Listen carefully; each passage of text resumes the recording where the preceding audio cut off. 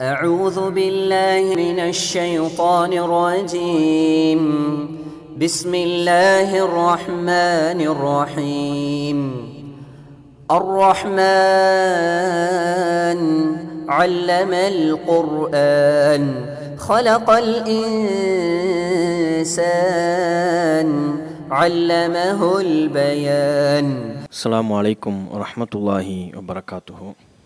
கண்ணியத்திற்குரிய எல்லாமல்ல அல்லாஹுவின் நல்லடியார்களே, மனிதனை பொறுத்தவரை தன் தொடர்புடைய அனைத்து விஷயங்களையும் தானே தேர்வு செய்ய வேண்டும் என்பதில் அலாதி பிரியமுள்ளவன். தான் உடுத்துகின்ற ஆடை, தனக்கு வரப்போகின்ற துணை, தான் வசிக்கக்கூடிய வீடு இருப்பிடம், தான் பயன்படுத்தக்கூடிய பொருட்கள் என அனைத்தையுமே பார்த்து பார்த்து தேர்வு செய்வதில் மிகுந்த விருப்பம் கொண்டவன். தன் சம்பந்தப்பட்ட ஒவ்வொரு பொருளை தேர்வு செய்வதற்கும் அதிக நேரம் எடுத்துக்கொள்பவன். ஒரு ஆடையை தேர்வு செய்வதாக இருந்தால் கூட பார்த்த மாத்திரத்தில் அந்த ஆடையை நம்மில் யாரும் எடுத்துக்கொள்வதில்லை. அதை தொட்டு பார்ப்பார்கள், அதன் நிறத்தை பார்ப்பார்கள், தரத்தை பார்ப்பார்கள். தன்னுடைய மனதிற்கு மிகவும் நெருக்கமானது, தனக்கு மிகுந்த விருப்பத்திற்குரியது என்பதை அவன் சந்தேகத்திற்கு அப்பாற்பட்டு உறுதி செய்ததற்கு பிறகுதான் அந்த பொருளை தனக்குரியதாக உரிமைப்படுத்தி கொள்கிறான். இப்படி எல்லாவற்றையும் தன் சம்பந்தப்பட்ட அனைத்தையும் தேர்வு செய்து தனக்குரியதாக ஆக்கி கொள்ளக்கூடிய மனிதன், அவனிடம் இறைவன் வைத்திருக்கின்ற பலவீனம் என்னவென்றால் அவனுடைய தேர்வுக்கு அப்பாற்பட்டதாக இந்த உலகத்தில் பல விஷயங்கள் இருக்கிறது. அதையெல்லாம் நம்ம தேர்வு செய்யவே இயலாது. நம்முடைய தேர்வுக்கு அப்பால் இந்த உலகத்தில் ஏராளமான விஷயங்கள் நிறைந்திருக்கிறது. நம்முடைய பிறப்பு நம்முடைய தேர்வுக்கு அப்பாற்பட்டது தான். எந்த நாட்டில் நாம் பிறக்க வேண்டும், எந்த பெற்றோருக்கு நாம் பிறக்க வேண்டும், எந்த சூழலில் நாம் பிறக்க வேண்டும், எந்த வருடத்தில் பிறக்க வேண்டும், எந்த நிறமுடையவனாக பிறக்க வேண்டும் என்று நம்முடைய பிறப்பு என்பது நம்முடைய தேர்வுக்கு உட்பட்ட ஒரு விஷயம் அல்ல, நம்முடைய தேர்வுக்கு அப்பாற்பட்டது. நம்முடைய பெற்றோரை தீர்மானிப்பதோ நம்முடைய பிள்ளைகளை தீர்மானிப்பதோ நம்முடைய தேர்வுக்கு உள்ள விஷயம் இல்லை. இது மாதிரி உலகத்தில் ஏராளமான விஷயங்கள் இருக்கிறது. அதில் நம்முடைய தேர்வுக்கு அப்பாற்பட்ட மிக முக்கியமான விஷயம் மரணம். மரணத்தையும் நம்மால் தேர்வு செய்ய இயலாது. பிறப்பை எப்படி நம்மால் தேர்வு செய்ய இயலாதோ அதுபோல மரணத்தையும், எங்கே மரணிக்க வேண்டும், எப்போது மரணிக்க வேண்டும், எந்த காலகட்டத்தில் மரணிக்க வேண்டும், எந்த நிலையில் நாம் மரணிக்க வேண்டும் என்றெல்லாம் ஒரு மனிதன் விரும்பலாமே தவிர அவற்றை தேர்வு செய்யக்கூடிய அதிகாரம் மனிதர்களுக்கு வழங்கப்படவில்லை. அதைத்தான் அல்லாஹ் ரப்புல் ஆலமீன் திருக்குரானில் சொல்கிறான், ஒமா தத்ரி நஃப்சும் பி ஐயி அர்லின் தமூத். எந்த ஒரு மனிதரும் எந்த ஒரு ஆத்மாவும் தாம் எங்கே மரணிப்போம் என்பதை அறிய மாட்டார். உனக்கு தெரியாது. நம்முடைய மரணம் தொடர்புடைய அனைத்து விஷயங்களையும் அல்லாஹ் ரப்புல் ஆலமீன் நம்முடைய தேர்வுக்கு அப்பாற்பட்டதாக மறைத்து வைத்திருக்கிறான். எந்த சூழலில், எந்த நேரத்தில், எந்த காலத்தில் மரணம் வரும் நமக்கு தெரியாது. நம்முடைய விருப்பத்திற்கு அப்பாற்பட்டது. ஆனால் கண்டிப்பாக மரணம் வரும், நிச்சயம் மரணம் வரும். மரணத்திலிருந்து இந்த உலகத்தில் தப்பிப்பவர் எவரும் கிடையாது. மரணம் தொடர்பாக இந்த புரிதலை நாம் வைத்திருந்தாலும் கூட நம்மை சுற்றிலும் நிகழக்கூடிய பல்வேறு விதமான மரணங்களிலிருந்து மனிதன் உரிய விதத்தில் எந்த பாடத்தை பெற வேண்டுமோ அந்த பாடத்தை நாம் பெற்றிருக்கிறோமா என்பதை சிந்தித்து பார்க்கணும். நம்மை சுற்றிலும் ஏராளமான மரணங்கள் அன்றாடம் தொலைக்காட்சிகளிலே, சமூக ஊடகங்களிலே திடீரென்று ஏற்படக்கூடிய மரணங்களை எல்லாம் நாம் அறிந்து கொண்டுதான் இருக்கிறோம். மரணத்திற்கு இறைவன் ஏதேனும் ஒரு காரணத்தை வைப்பான். விபத்தை காரணமாக வைப்பான். ஒரு மனிதருக்கு, சில மனிதர்களுக்கு நோயை காரணமாக வைப்பான். இன்னும் சில மனிதர்களுக்கு முதுமையை காரணமாக வைப்பான். இப்படி ஏதேனும் சின்ன நாம் அற்பம் என்று கருதக்கூடியவற்றையோ அல்லது மிக பிரம்மாண்டமான ஒரு காரணத்தையோ, ஏதேனும் ஒரு காரணத்தை ஒவ்வொரு மனிதர்களுக்கும் அல்லாஹ் விதித்திருக்கின்ற அளவுக்கு வைத்து விடுவான். அப்போ நம்மை சுற்றிலும் நிகழக்கூடிய அப்படிப்பட்ட மரணங்களிலிருந்து நாம் என்ன பாடத்தை பெற்றிருக்கிறோம், எப்படிப்பட்ட படிப்பினையை நாம் உணர்ந்திருக்கிறோம், நம்முடைய உள்ளத்தில் ஆழ பதிய வைத்திருக்கிறோம் என்பதை சிந்தித்து பார்க்கணும். அப்படிப்பட்ட மரண நிகழ்வுகள் நம்முடைய காதுகளுக்கு வந்தடைகின்ற பொழுது அல்லது அந்த சம்பவங்களை நாம் பார்க்கின்ற பொழுது எல்லாரும் இந்த உலகத்தை விட்டு போய்த்தான் ஆகணும் என்று ஒரு வரியில் நாம் சொல்லி முடித்து விடுகிறோம். அவ்வளவுதான் நாம் பெறக்கூடிய உணர்வாக இருக்கிறது. எல்லாரும் இந்த உலகத்தை விட்டு போய்த்தான் ஆகணும், போய்த்தான் ஆக வேண்டும் என்று சொல்கிறோமே ஒழிய மரணம் குறித்து, அப்படிப்பட்ட மரணங்களிலிருந்து நாம் எப்படிப்பட்ட படிப்பினை பெற வேண்டுமோ அந்த படிப்பினையை பெற்றோமா, அந்த பாடத்தை நம்முடைய உள்ளத்தில் பதிய வைத்தோமா? பெரும்பாலும் அப்படி மரணங்கள் வரும்போதெல்லாம் மனிதர்களுடைய கண்ணோட்டம் என்னவாக இருக்கிறது, ஒரு முஃமினின் கண்ணோட்டம் என்னவாக இருக்க வேண்டும்? அப்படி திடீர்னு சில மரண நிகழ்வுகள் நமக்கு வருகின்ற பொழுது மனிதர்களுடைய கண்ணோட்டம் எப்படி அமைகிறது? எந்த விதத்தில் மரணம் ஏற்பட்டது என்பதை மனிதன் பார்க்கிறான். அந்த விதம் தன்னிடத்தில் ஏற்பட்டுவிடக்கூடாது, எப்படியேனும் மரணத்திலிருந்து தான் தப்பிக்க வேண்டும் என்று தான் நினைக்கிறான். எல்லா மரணத்தையும் உலகத்தை விட்டு யாராக இருந்தாலும் ஒரு நாள் போய்த்தான் ஆக வேண்டும் என்று வாயில் சொல்கிறோம். வாயில் சொல்வது அதுவாக இருந்தாலும் மரணத்தை நாம் பார்க்கக்கூடிய பார்வை தப்பித்தல் கண்ணோட்டத்தில் தான் நம்ம மரணத்தை பார்க்குறோம். இது நாம சொல்லக்கூடிய ஒன்றல்ல. அல்லாஹ் ரப்புல் ஆலமீன் திருக்குரானில் பல மனிதர்கள் மரணத்தை தப்பிக்கிற கண்ணோட்டத்தில் தான் அணுகிறார்கள் என்பதை அல்லாஹ் சொல்கிறான்.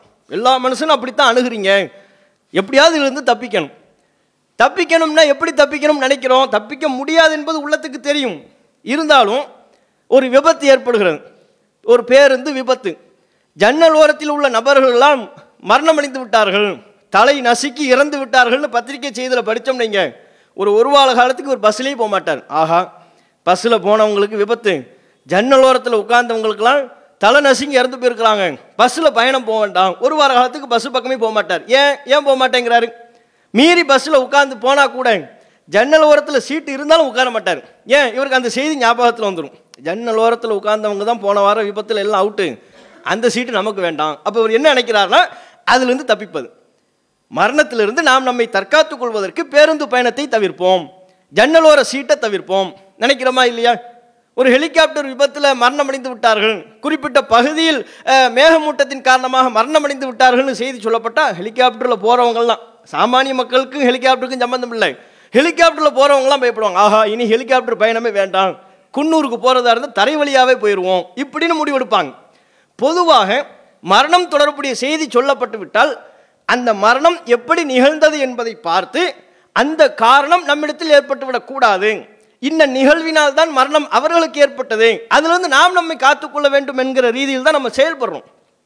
இது அல்லாஹ் குர்ஆன்ல எப்படி சொல்றானா, ஃபஇன்னல் மௌத்தல்லதி தஃபிர்ரூன மின்ஹு, நீங்கள் விரண்டோடக்கூடிய மரணம், நீங்கள் தப்பிக்க நினைக்கின்ற மரணம், நீங்கள் தப்பிக்க வேண்டும் என்று முயற்சி செய்யக்கூடிய மரணம், ஃபஇன்னஹு முலாக்கீக்கும், அது உங்களை சந்தித்தே தீரும். நீ தப்பிக்கணும்னு பார்க்கறல்ல, அந்த வழிமுறைகள் எல்லாம் நீ தவிர்த்துக் கொள்கிறாய் அல்லவா, அதை சுட்டிக்காட்டி அல்லாஹ் சொல்கிறான், ஃபஇன்னல் மௌத்தல்லதி தஃபிர்ரூன மின்ஹு, நீ எதனை விட்டு விரண்டோட வேண்டும் தப்பிக்க வேண்டும் என்று நினைக்கிறாயோ அந்த மரணம் உன்னை சந்தித்தே தீரும். நீ வரணுங்கிறது இல்லை, அல்லாஹ் உன்னை வர வைப்பான், அந்த மரணத்தை உன்னை சந்திக்க வைப்பான், தப்பிக்கவே இயலாது என்கிற கருத்தை அல்லாஹ் ரப்புல் ஆலமீன் அந்த வசனத்தில் சொல்வதை பார்க்கணும். இன்னொரு வசனத்தில் அல்லாஹ் சொல்றான், நஹ்னு கத்தர்னா பைனக்குமுல் மௌத், உங்களுக்கிடையே மரணத்தை நாம் தான் ஏற்படுத்தினோம், ஒமா நஹ்னு பி மஸ்பூகின், நம்மை வெல்பவர்கள் யாரும் இல்லை. உங்களுக்கு மரணத்தை நான் ஏற்படுத்தியிருக்கிறேன், அதுலேருந்து தப்பிக்கணும்னு நீங்கள் பார்க்குறீங்க, அதெல்லாம் முடியாது. ஒமா நஹ்னு பி மஸ்பூகின், நம்மை வெல்பவர்கள் எவரும் இல்லை, இதுல எல்லாம் யாரும் என்னை ஜெயிக்க இயலாது. நீ பேருந்தில் ஜன்னலோர சீட்டை தவிர்த்துட்டா மரணத்திலிருந்து தப்பிக்கலாம்னு நினைக்கிறியா? ஹெலிகாப்டர் பயணத்தை தவிர்த்து விட்டால் மரணத்திலிருந்து தப்பித்து விட முடியுமா? இன்ன பிற காரணங்களை தவிர்த்து கொண்டால் மரணத்திலிருந்து உன்னால் தப்பித்து விட முடியும் என்று நினைக்கிறாயா? அப்படி நீ நினைத்தாலும் அந்த நினைப்பிற்கேற்ப செயல்பட்டாலும் யாரும் என்னை ஜெயிக்க முடியாது. மரணத்தை நான் தான் உங்களுக்கு ஏற்படுத்தியிருக்கிறேன், அது உங்களுக்கு கண்டிப்பாக வரும். ஒமா நஹ்னு பி மஸ்பூகி, நம்மை ஜெயிப்பவர்கள் யாரும் இல்லை என்று அல்லாஹ் ரப்புல் ஆலமீன் சொல்வதை பார்க்கணும். அது மாதிரி உஹது போர்க்களத்தில் சில பின்னடைவுகள் ஏற்பட்டது. அதில் போர்க்களத்துக்கு போகாமல் சில பேர் இருந்தாங்க. போர்க்களத்துக்கு போகாத முனாஃபிக்கின்கள், நயவஞ்சகர்கள், அவங்கெல்லாம் என்ன பேசிக்கொண்டார்கள் என்றால், உஹது போர்க்களத்திற்கு பிறகு முஸ்லிம்களுக்கு ஏற்பட்ட அந்த பின்னடைவும் அவங்கள கொல்லப்பட்ட உயிர்கள் இதையெல்லாம் வைத்து பேசிக்கொண்டார்கள். சொன்னோம்ல, நம்ம சொல் பேச்சு கேட்டிருக்கலாமா இல்லையா? பாருங்க, லவ் கானல்லாம் மினல் அம்ரி ஷைஉன், நமக்கெல்லாம் அதிகாரம் மட்டும் நமக்கு இருந்து நம்ம சொல் பேச்சு அவங்க கேட்டு இருப்பார்களே, ஆனால் நமக்கு அதிகாரம் இருந்திருக்குமே ஆனால் மா குத்தில்னா ஹாகுனா, அங்கே நம்ம மக்கள் கொல்லப்பட்டிருப்பாங்களா? இப்போ கொல்லப்பட்டாச்சுல, எல்லாம் போன ஆட்கள்லாம் செத்து போயிட்டியே, நாங்கள் போகாமல் அழகாக இங்கே பாருங்கள் எஸ்கேப், இங்கே இருந்ததுனால நாங்கள் தப்பித்து கொண்டோம் பாருங்கள், மரணத்திலிருந்து நாங்கள் எல்லாம் தப்பித்து விட்டோம், நீங்கள் எங்கள் பேச்சை கேட்காம யுத்த களத்துக்கு போனீங்க, நீங்கள் கொல்லப்பட்டுட்டீங்க என்று கெட்ட மனிதர்கள், முனாஃபிக்கின்கள், நயவஞ்சர்கள் பேசிக்கொள்கிறார்கள். அப்போ அல்லாஹ் அந்த முனாஃபிக்கின்களுக்கு பதில் சொல்லுமாறு சொல்கிறான்.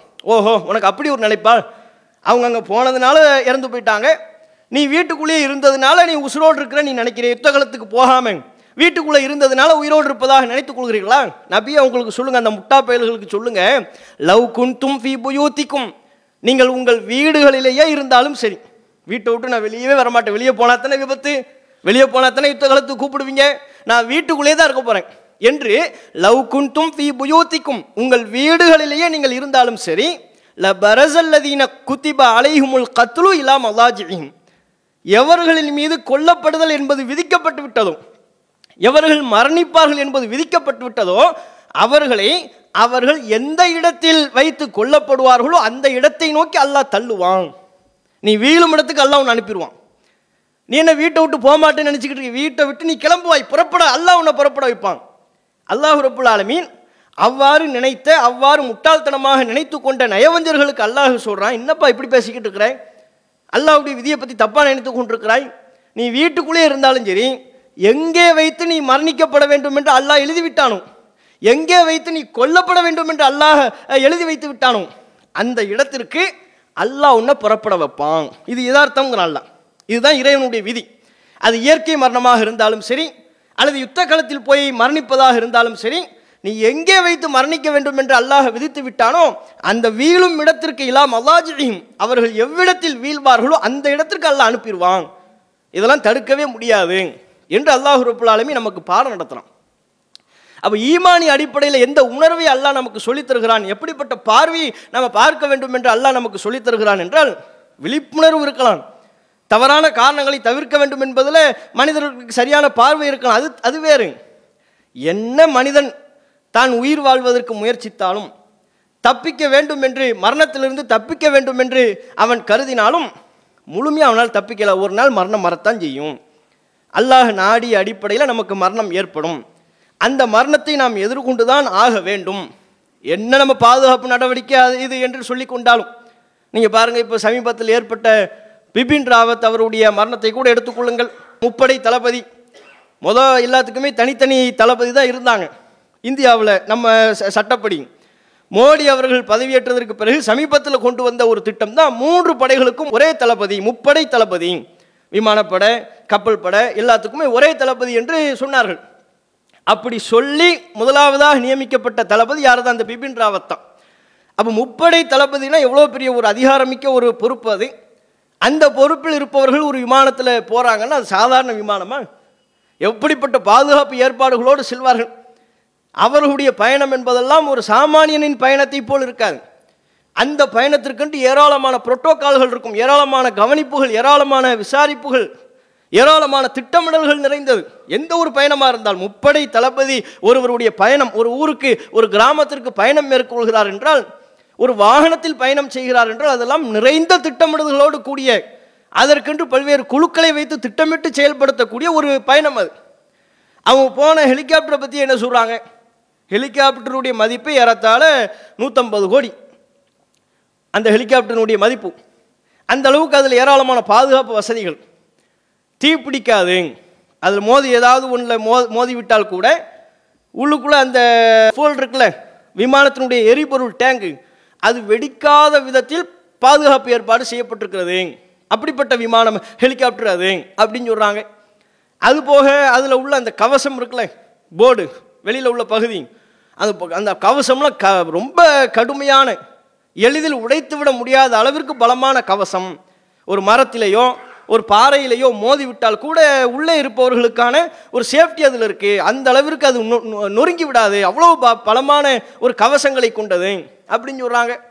அதுபோக மேகமூட்டம் நிறைந்த பகுதியில் அது செல்வதாக இருந்தால் கூட ரொம்ப பளிச்சுன்னு தெரியக்கூடிய அளவுக்கு உண்டான வசதிகள்லாம் அதில் இருக்குது. இதையெல்லாம் தாண்டி ஆட்டோ பைலட்னா ஒரு பேச்சுக்கு அந்த ஹெலிகாப்டரை இயக்கக்கூடிய ஓட்டுநர், ஹெலிகாப்டரை இயக்கக்கூடிய விமானி திடீர்னு மாரடைப்பு ஏற்பட்டு விட்டது அல்லது மயக்கமுற்று கீழே விழுந்து விட்டார் என்றால் கூட ஹெலிகாப்டர் தானாக இயங்கும்.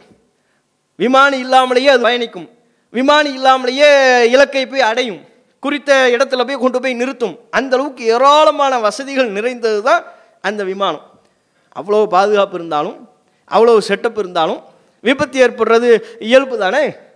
அல்லாஹ் ஒருவருக்கு ஒரு மரணத்தை எங்கே விதித்திருக்கிறானோ அங்கே அந்த மரணத்தை அடைந்து தான் ஆகணும். அதைத்தான் அல்லாஹ் சொல்றான், ஐனமா தக்குனும் இதுரிக்குமுல் மௌத், நீங்கள் எங்கிருந்தாலும் உங்களுக்கு மரணம் வரும். வலவு குன்தும் ஃபீ புரூஜின் முஷையதா, வலுவான உறுதியான கோட்டைகளில் இருந்தாலும் சரி. கோட்டையில் இருக்கிறதுனால இவ்வளோ பாதுகாப்பு இருக்குது, நமக்கு எந்த உயிரிழப்பும் ஏற்பட்டு விடாது, எந்த விபத்தும் நமக்கு ஏற்பட்டு விடாது, உத்தரவாதம்லாம் இல்லை. அல்லாஹ் நான்னா உனக்கு மௌத்து வரும். இந்த அடிப்படை யதார்த்தத்தை, ஈமானிய பார்வையை இப்படிப்பட்ட சம்பவங்களினூடாக ஒரு முஃமின் பெறுவதுதான் மிக முக்கியமான அம்சம். அதே மாதிரி சில நேரங்களில் பார்த்தீங்கன்னா பெரும் விபத்து ஏற்பட்டிருக்கும், ஏராளமான நபர்கள் பலியாக இருப்பாங்க. பார்த்தா ஒரு சில பேர் தப்பிச்சு போயிடுவாங்க. தப்பிப்பது அவங்களுடைய புத்திசாலித்தனத்தினால் உள்ளதா, அவங்களுடைய சாதுரியத்தினால் உள்ளதா? இவர் அது தெரியாமல் பேசிக்குவார். ரோட்டில் நின்றுக்கிட்டு இருந்தம்பா, திடீர்னு பார்த்தா ஒரு வேகமாக ஒரு காரு ஒரு லாரிக்காரன் போகிறான்.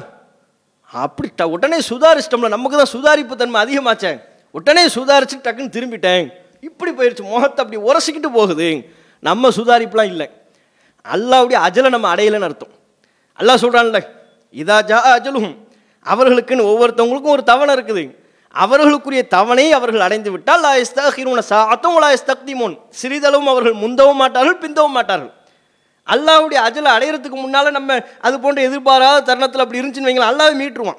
இந்த பக்கம் திரும்பப்பா, ஏன்னா தவணைக்கு முன்னால் அங்கேயும் போகிறேன், நீ இங்கே வா அப்படின்னு அல்லாஹ்வை கூப்பிட்டுருவான். அப்போ இறைவனுடைய ஏற்பாட்டின்படி நடக்கக்கூடிய ஒன்று தானே தவிர நம்முடைய சாதுரியத்தினாலும் நம்முடைய திறமையினாலும் நடைபெறக்கூடிய ஒன்று கிடையாது. இந்த அடிப்படையான இஸ்லாம் நமக்கு சொல்லக்கூடிய, குர்ஆன் சொல்லக்கூடிய இந்த போதனையை நம்ம புரிஞ்சுக்கணும். அது மாதிரி அடிப்படையாக நம்ம நம்புகிறோம்ல, மரணம் கண்டிப்பாக வரும். சொல்லிக்கிட்டு மரணம் வராது, திடீர்னு தான் வரும். திடீரென்று வருவதற்கு அல்லாஹ் எதையாவது ஒன்று ஒரு காரணமாக வைப்பான். ஒரு பயணத்தை காரணமாக வைக்கலாம், ஒரு விபத்தை காரணமாக வைக்கலாம், ஒரு சின்ன கல்லை கூட அல்லாஹ் காரணமாக வைப்பான். எதை காரணமாக அல்லாஹ் வைப்பானே நமக்கு தெரியாது. இப்படி நம்பக்கூடிய மோமின்கள் மரணத்திற்கு முன்பாகவே அடிப்படையாக நம்முடைய கடமைகளை, நம் மீது மார்க்கம் விதித்திருக்கக்கூடியவற்றை நாம் சிந்திக்க வேண்டுமா இல்லையா? மோமின்கள் நாம் உறுதியாக நம்புகிறோம், நிச்சயம் மரணம் வரும் என்று நாம் நம்புகிறோம். எப்போது மரணம் வரும் என்பதெல்லாம் நமக்கு தெரியாது என்பதையும் நம்புகிறோம். அப்படி நம்பிக்கை கொள்ளக்கூடிய நாம அந்த நம்பிக்கைக்கு ஏற்ப விதத்தில் நம்முடைய செயல்பாடு இருக்குதா? திடீர்னு மரணம் வந்து விட்டால் அந்த மரணத்தை எதிர்கொள்வதற்கு நாம் தயாராகிட்டு விட்டோமா? மரணத்திற்கு பிறகான வாழ்க்கையை நாம் எதிர்கொள்வதற்கு நம்மிடத்தில் தயாரிப்புகள் இருக்கின்றனவா? அல்லாஹ் மரணத்தை பற்றி சொல்லும் போதெல்லாம் ஒரு விஷயத்தை தவறாமல் அல்லாஹ் பதிவு பண்ணுறான். பல இடங்களில் மரணத்தை அல்லாஹ் சொல்லும்போது நேரத்தையும் அல்லாஹ் இணைச்சி சொல்கிறான். மரணம் வரக்கூடிய வேளையில் பல மனிதர்கள் அல்லாஹ்விடத்தில் அந்த நேரத்தில் அல்லாஹ்விடத்தில் கோரிக்கை வைப்பார்களாம். என்ன கோரிக்கை? டைமே இல்லை, எனக்கு கொஞ்சம் அவகாசம் கொடு. அல்லாஹ்ட்ட கோரிக்கை வைப்பாங்க. அல்லாஹ் சொல்கிறான், அவுலா அஹர்தனி இலா அஜலின் கரீப், இன்னும் எனக்கு ஒரு குறைந்த அவகாசத்தை நீ வழங்க மாட்டாயா? திடீர்னு மரணம் வந்து விட்டதே, நான் மரணம் இந்த காலத்தில் இந்த நேரத்தில் நான் மரணம் அடைவேன் என்று எனக்கு தெரியாதே, எனக்கு இன்னும் பல காலங்கள் இருப்பதாக அல்லவா நான் நினைத்து கொண்டேன். லவ்லா அஹர்தனி இலா அஜலின் கரீப், குறைந்த அவகாசத்தை எனக்கு நீ வழங்குவாயானால் ஃபஅஸத்தக வ அகும் மினஸ் சாலிஹீன், நான் தர்மங்கள் செய்து நல்லடியார்களின் பட்டியலில் நான் இணைந்து விடுவேன், ஆகவே எனக்கு அவகாசம் கொடு என்று கேட்பார்கள். பல மனிதர்கள் கேட்பார்களாம். மரணத்தினுடைய நெருக்கமான அந்த வேளையில், மரணம் அவர்களுக்கு நிகழக்கூடிய அந்த வினாடியில் அல்லாஹ்விடத்தில் அவர்கள் சொல்வார்கள், இறைவா எனக்கு கொஞ்சம் அவகாசம் கொடு, இவ்வளவு சீக்கிரத்தில் மரணம் வரும் நான் எதிர்பார்க்கல, எனக்கு கொஞ்சம் அவகாசம் வேண்டும், அந்த அவகாசத்தை எனக்கு வழங்கிவிட்டால் நான் தர்மங்கள் செய்வேன், தொழுவேன், ஏராளமான நல்ல அமல்களை வணக்க வழிபாடுகளை செய்து நல்லடியார்களின் பட்டியலில் என்னை நான் இணைத்துக் கொள்வேன் என்று சொல்வானாம். அல்லாஹ் கொடுப்பானா? அவகாசங்க கிடைக்குமா? இன்னும் அல்லாஹ் ரப்புல் ஆலமீன் சொல்கிறான், ஹத்தா இதா ஜா அஹதஹுமுல் மௌத், இறுதியாக அவர்களில் ஒருவருக்கு மரணம் ஏற்படுகின்ற பொழுது, மரணம் சம்பவிக்கின்ற பொழுது, கால ரப்பிர்ஜிஊன், இறைவா இப்போ என் உயிரை பறிக்காது, இன்னும் என்னை திரும்ப உலகத்துக்கு அனுப்பு, எனக்கு அவகாசத்தை கொடு, நான் இன்னும் இந்த பூமியில் வாழ வேண்டும் என்று சொல்வார்கள். என்ன காரணத்தை சொல்வார்கள்? பூமியில் தாங்கள் திருப்பி அனுப்பப்பட வேண்டும், மீண்டும் இந்த உலகத்தில் உயிர் பெற்று வாழ வேண்டும் என்பதற்கு அவர்கள் சொல்லக்கூடிய காரணம், ல அல்லியா அமலு சாலிஹன் ஃபீமா தரக்து, நான் செய்யாமல் போன பல அமல்களை இனி நான் செய்து கொள்வேன். வாழும்போது ஒழுங்கா தொழுகலை, இனி நான் ஒழுங்கா தொழுவேன். வாழும்போது நான் ஏழைகளை கண்டுகொள்ளவில்லை, இனி ஏழைகளை நான் கண்டுகொள்வேன். வாழும்போது நற்செயல்களை நான் செய்யாமல் விட்டு விட்டேன், இனி அந்த நற்செயல்களை, நான் தவறவிட்ட நற்செயல்களை எல்லாம் ஒன்று விடாமல் நான் செய்து விடுவேன், இறைவா எனக்கு அவகாசத்தை கொடு என்று கேட்பார்கள். அல்லாஹ் அவகாசத்தை கொடுப்பானா? கல்லா, அவகாசம்லாம் இல்லை. இன்னஹா கலிமத்துன் ஹுவ காயிலுஹா, அவன் சொல்லிக் கொள்ளக்கூடிய பிதற்றல் அது. அவகாசம் கொடு அவகாசம் கொடுன்னு கேட்பானே ஒழிய, புலம்பதான் இயலுமே ஒழிய அவகாசம் கிடைக்காது. எந்த அளவுக்குனா, நரகத்தில் கெட்ட மனிதர்கள் நரகத்தில் தூக்கி வீசப்பட்ட பொழுதிலும் கூட அல்லாஹ்விடத்தில் சொல்லுவாங்க, அந்த நரகவாதிகள் கேட்பாங்களாம், ரப்பனா அஹ்ரிஜ்னா, இறைவா இந்த நரகத்திலிருந்து எங்களை எப்படியாவது வெளியேற்றி விடு, நஅமல் சாலிஹன் கைரல்லதி குன்னா நஅமல், நாங்கள் செய்யாமல் போன அமல்களை எல்லாம் நான் செய்து விடுகிறோம், எங்களை நரகத்திலிருந்து வெளியேற்று, அவகாசத்தை கொடுன்னு கேட்பாங்க. அங்கேயும் கேட்பார்கள் கெட்ட அடியார்கள். அவாசம் கொடுக்க மாட்டான், நரகத்திலே விழுந்து சாவுங்குவான். உங்களுக்கு போதிய அவாசம் வழங்கப்படவில்லையா? அவலம் அம்மிருக்கும் மாயத்ததக்கரு ஃபீஹி மன் ததக்கர் வஜாஅக்கும் நதீர். படிப்பினை பெறக்கூடியவன் படிப்பினை பெறும் அளவு உனக்கு கால அவகாசத்தை நான் தரவில்லையா? இப்போ என்னப்பா அவாசம் கேட்குற? டைம் பத்தலங்கிறிய, எனக்கு நேரம் இல்லை என்று சொல்கிறாயே, அவாசம் வேண்டும் என்கிறாயே, இனி நான் சரி செய்து கொள்வேன் என்கிறாயே, உனக்கு நான் நேரம் தந்தனா இல்லை? அல்லாஹ் கேட்பான். நரகத்தில் வைத்துக்கொண்டு கெட்ட மனிதர்களிடத்தில் அல்லாஹ் சொல்வான், இவ்வாறு அவாசம் கேட்பவரிடத்தில் அல்லாஹ் சொல்வான், என்ன என்று அவாசம் கேட்கிறாய்? அவலம் அம்மிருக்கும், உனக்கு நான் போதுமான கால அவகாசத்தை தரவில்லையா? உனக்கு நான் ஆயுள் காலத்தை வழங்கவில்லையா? நான் உனக்கு வழங்கிய அந்த ஆயுள் காலம் மாயத்ததக்கரு ஃபீஹி மன் ததக்கர், சிந்திப்பவன் படிப்பினை பெற நினைப்பவன் படிப்பினை பெறுவதற்கு போதுமான காலம் தானப்பா அது. ஜாஅக்கும் நதீர், எச்சரிக்கையாளரும் உனக்கு வந்ததே, மார்க்கத்தின் செய்திகள் உன்னை வந்தடைந்ததே, அப்ப படிப்பினை பெற்றியா? அப்ப நீ திருந்தி கொண்டாயா? அப்போது இந்த உணர்வை பெற்றாயா? அவாசம் இல்லை என்று சொல்லப்பட்டுவிடும். அப்போ இதுதான் மூமின்கள் பெற வேண்டிய படிப்பினை. எப்போது வேண்டுமானாலும் மரணம் வரும் என்கிற நிலையில் நம்முடைய செயல்பாடுகளை நாம் சீர்திருத்தம் செய்து கொள்ளணும். இறைவன் நம்மின் மீது விதித்திருக்கக்கூடிய கடமைகளை சரியான முறையில் நிறைவேற்றணும். மிக குறிப்பாக இன்னைக்கும் மௌத்து வரலாம், நாளைக்கும் வரலாம், நாளை மறுநாளும் வரலாம் என்கிற நிலையில் நாம் ஒவ்வொரு நாளையும் நகர்த்தி கொண்டிருக்கிறோம் என்றால், ஒவ்வொரு நாளும் நம்முடைய மரணம் நேருவதற்கு உரிய நாட்கள் தான் என்று சொன்னால், அல்லாஹ்விடத்தில் பாவ மன்னிப்பு தேடியவர்களாக நாம் மரணத்தை அடைவோம் என்று சொன்னால் எவ்வளோ பெரிய சிறப்பாக இருக்கும். ஒரு மூமின் இந்த கண்ணோட்டத்தில் பார்க்கின்ற பொழுது இஸ்திக்ஃபார், பாவ மன்னிப்பு என்கின்ற அந்த ஒன்றிலிருந்து விலகாதவனாக இருக்கணும். ஒவ்வொரு நாளும் பாவ மன்னிப்பை கொண்டு துவங்க வேண்டும், பாவ மன்னிப்பை கொண்டு முடிக்கணும். காலையிலையும் பாவ மன்னிப்பு துவான், இரவிலையும் பாவ மன்னிப்பு துவான். யா அல்லாஹ், நான் செய்த எல்லா பாவத்தையும் உன்னிடத்தில் மன்னிப்பு கேட்கிறேன் இறைவா என்று ஒவ்வொரு நாள் பொழுதையும் காலையையும் இரவையும் இந்த இஸ்திக்ஃபாரை கொண்டு பாவ மன்னிப்பை கொண்டு நாம் துவங்குவோமையானால், பாவ மன்னிப்பை கொண்டு அந்த நாளை நாம் முடிப்போமையானால், எப்போது மரணம் வந்தாலும் மோமின்களுக்கு அது நல்வரவாக, அவர்களுக்கு ஒரு சிறந்த ஒரு மரணமாக, தங்களுடைய பாவங்கள் எல்லாம் மன்னிக்கப்பட வேண்டும் என்று அல்லாஹ்விடத்தில் ஆதரவு வைத்தவர்களாக, அதற்காக பாவ மன்னிப்பு கேட்டவர்களாக மரணத்தை மோமின்கள் தழுவுகிறார்கள் என்றால் அதை விட வேறு என்ன பாக்கியம் வேணும்? அதைத்தானே நபிகள் நாயகம் நமக்கு சொல்லி தந்தாங்க. அல்லாஹும்ம அன்த ரப்பி லா இலாஹ இல்லா அன்த ஹலக்தனி என்று துவங்கக்கூடிய தலை சிறந்த பாவ மன்னிப்பின் தலை சிறந்த துவா என்று நபிகள் நாயகம் ஒன்றை நமக்கு சொல்லி தந்தார்கள். அந்த துவாவை ஒருவர் காலையில் ஓதி மரணித்து விட்டால், மாலையை அடைவதற்கு முன்பாக மரணித்து விட்டால் அவர் சொர்க்கவாசி என்று நபிகள் நாயகம் சொன்னார்கள். மாலையில் ஓதி மீண்டும் மறுநாள் காலையை அடைவதற்கு முன்பாக அவர் மரணித்து விட்டால் அவர் சொர்க்கவாசி என்று சொன்னார்கள். நம்மை சொர்க்கவாசி என்று உறுதிப்படுத்தக்கூடிய தலை சிறந்த ஒரு பாவ மன்னிப்பு துவாவை நபிகள் நாயகம் நமக்கு கற்றுத் தந்திருக்கிறார்கள். நமது கைவசம்தான் அந்த வாய்ப்பு இருக்கிறது. எத்தனை பேர் அந்த வாய்ப்பை நம்ம பயன்படுத்துகிறோம்?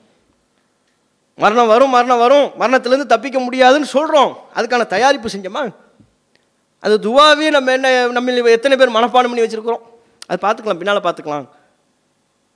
அப்போ இந்த சிந்தனை சரி செய்யப்பட வேண்டும். நம்மை சுற்றிலும் நிகழக்கூடிய மரணங்களிலிருந்து உரிய பாடத்தை, உரிய படிப்பினையை பெற்று, எந்த அளவுக்கு நான் இறுதியாக ஒரு சம்பவத்தை சொல்லிக் கொள்கிறேன். ஹராம் பின் மில்ஹான் என்கிற ஒரு நபித்தோழர், நபிகள் நாயகம் ஸல்லல்லாஹு அலைஹி வஸல்லம் அவர்கள் 70 குர்ராக்களை, குர்ஆனை மனனம் செய்த ஹாஃபில்களை ஒரு கூட்டத்திற்கு தாவா செய்வதற்காக அனுப்பி வைக்கிறார்கள். அவர்கள் தந்திரம் செய்து அவர்களை அழைத்து சென்று அவர்களை தந்திரமாக சூழ்ச்சி செய்து கொலை செய்கிறார்கள். அந்த 70 நபர்களில் ஒருவர் தான் ஹராம் பின் மில்ஹான் என்கிற இந்த நபித்தோழர். அனஸ் ரலியல்லாஹு அன்ஹு அவருடைய உறவினர். அவங்க அந்த கூட்டத்தில் போய்கிட்டு இருக்கிறாங்க.